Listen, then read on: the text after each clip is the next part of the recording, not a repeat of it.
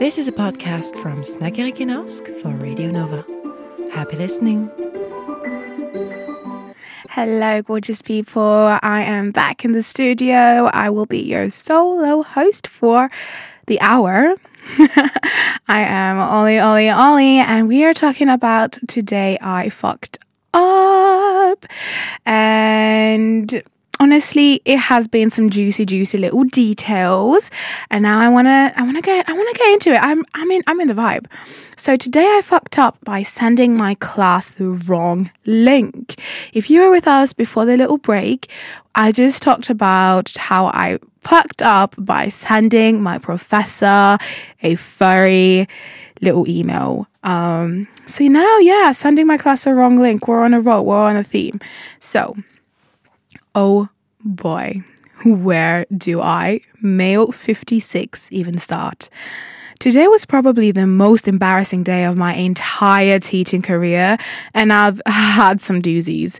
For context, I'm a university professor, and like many in my profession, I have adapted to the increased use of technology in education, especially email communications with students. Today's fuck-up started off innocently enough. I was sending out an email to my class with some supplementary materials for our next lecture. I wanted to include a link to a YouTube video that I thought would provide some additional insight to the topic that we were discussing. However, in my lack of attention, I ended up copying and pasting the wrong link. Instead of an educational video, I accidentally sent a link to a K-pop dance.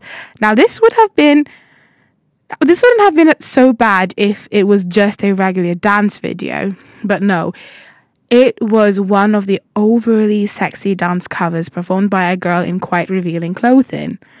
Ooh. I didn't realize my mistake until a student replied to my email asking, "Professor, is this the right video?" It doesn't seem very related to the lecture topic. It doesn't seem. Well, I don't know what you're learning. Maybe you're in choreography class. So confused, I click onto the link he had sent me and felt my face turn beet red as I watched the dancer move in ways that were definitely not related to our academic studies. Panicking, I quickly set up a follow email apologizing for the mistake and providing the correct link. I assured these students that it was a mix-up and to please disregard the previous email, but the damage was done. The students had seen the videos, and soon my inbox was filled with a mix of amused and confused messages. Words spread like wildfire, and by the end of the day, even my colleagues were giving me smirking glances and teasing comments. Now, I'm not only known as a professor in my field, but also as the professor who sent a K-pop dance to the entire class. I'm mortified, and I can't help feel like I've lost some respect in the eyes of my students and peers. So yeah. Anyway, I can explain this anyway. Maybe I could say it was a virus. Babes. It's fine. Shit happens, and I still haven't had that email yet, but it happens to everyone. I've heard everyone, especially in corporate, saying you are going to send the wrong link or reply all, and you're gonna feel like digging a hole and crawling into it. And you're the only person who cares at that moment in time, so it's fine. It's gonna blow over, and if not, own it, okay? It could have been worse. Honestly, you could have done what the previous student sent, okay? He sent like a pornographic 10-page script. So you're good. So the next one is today I fucked up. My 20 female girlfriend of 2 years told me the music that I, 25 male, play during sex is weird and a major turn off. Can I just say, damn. Music is a weird one. But let's dive in. So a little backstory. When I first started having sex, I researched ways into ways to be better, as I was a little stiff and pretty much no idea what I was doing. It's all right. Doing a little bit of research is actually good. I'm sorry. I judged too hard, too fast. It was good initiative as long as it's not porn. I read online that you can play music and match the rhythm in order to put on a better performance. I searched love-making songs and started slowly creating a playlist in which I was comfortable matching the rhythm. Wow, you put in dance moves in the sheets. Oof. Okay, so there are a few songs to my playlist. However, there is one song in particular which actually happens to be my favorite that my girlfriend hates and says turns her off in a major way. I don't understand why it has taken her 2 years to tell me she hates that song. 2 years, girl. You waited 2 years to tell your man that you hate.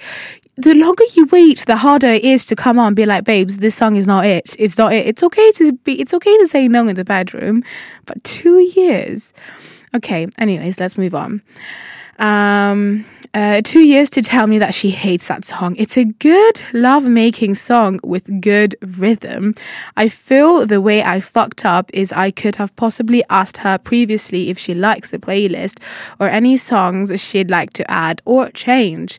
But to leave it for 2 years thinking our sex life is great. Okay, yeah, honestly, I'm with you on this one, man. Life is great, but in her eyes has just been ruined by my music, has left the whole situation feeling awkward, and I'm a bit annoyed. As you should. Communication is so important in bedrooms. I pretty much planed the tune every single time. So the amount of times she must not have enjoyed it when I thought the complete opposite is annoying, but also embarrassing in ways. Not to mention my previous partners, however, they have never complained about the songs, or maybe it's just her. Hun, okay, we don't know what the song is, but I have a feeling it's gonna be a little bit, yeah. I'm not judging. We need to keep an open mind. We're working on that together. So, is it fucked up that the relationship, to be honest, because sex feel awkward now? The other day, we were having sex with no music, but I was still thrusting to the tune, playing it in my head. She recognized this and asked me to stop. My man. She told you she didn't like that song. You guys have been together for 2 years, so you haven't been like, okay. In my head, it's, pump it up, got you know to pump it up. She knows that rhythm by heart. She knows what is coming. And I can just imagine you thrusted into this beat, and she's just sitting there like, fuck, this is the climax, this is how it happens, and she already knows what is happening. Like the spice of sex is kind of taken out at that point. So honestly, you need to rework on that sex, okay? You need to rework on being more adventurous, trying new things, and throwing that song in the trash can, okay? Just throw it, burn it, forget it. Start a new little rhythm in your head, I guess. So I thought this song was perfect, and I always thrust along with the tune, and it gives me the perfect rhythm for doing the did too. I usually bust my man. I love a man with what is it called, with the rhythm, but Jesus. Okay, so thrust along to the tune, and it gives me the perfect rhythm too for doing the deed too. I usually bust to this song and find it devastating. She hates the song.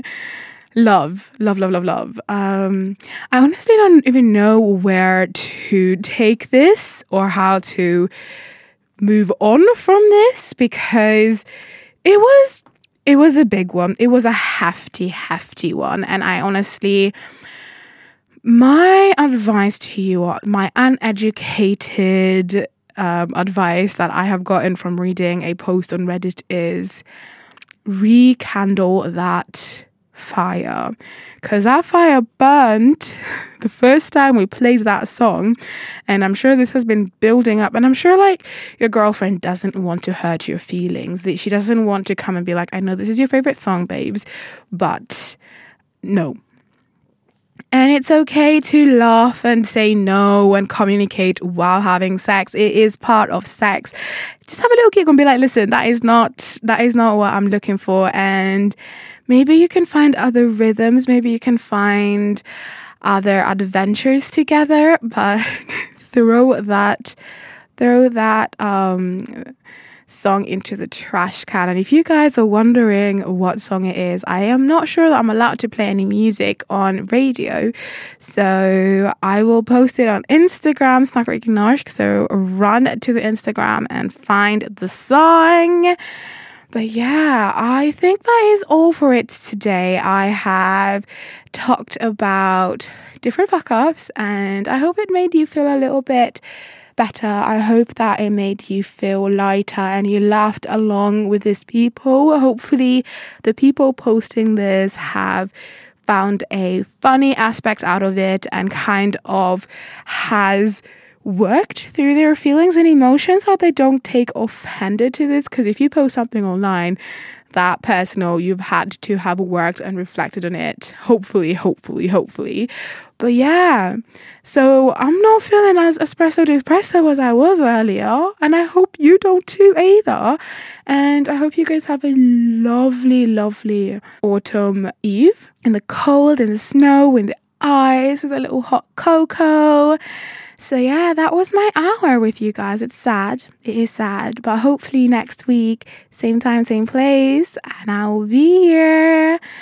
All right, that has been Snackerikennorsk. Remember to take care of one another. You've been listening to a podcast from Snackerikennorsk for Radio Nova.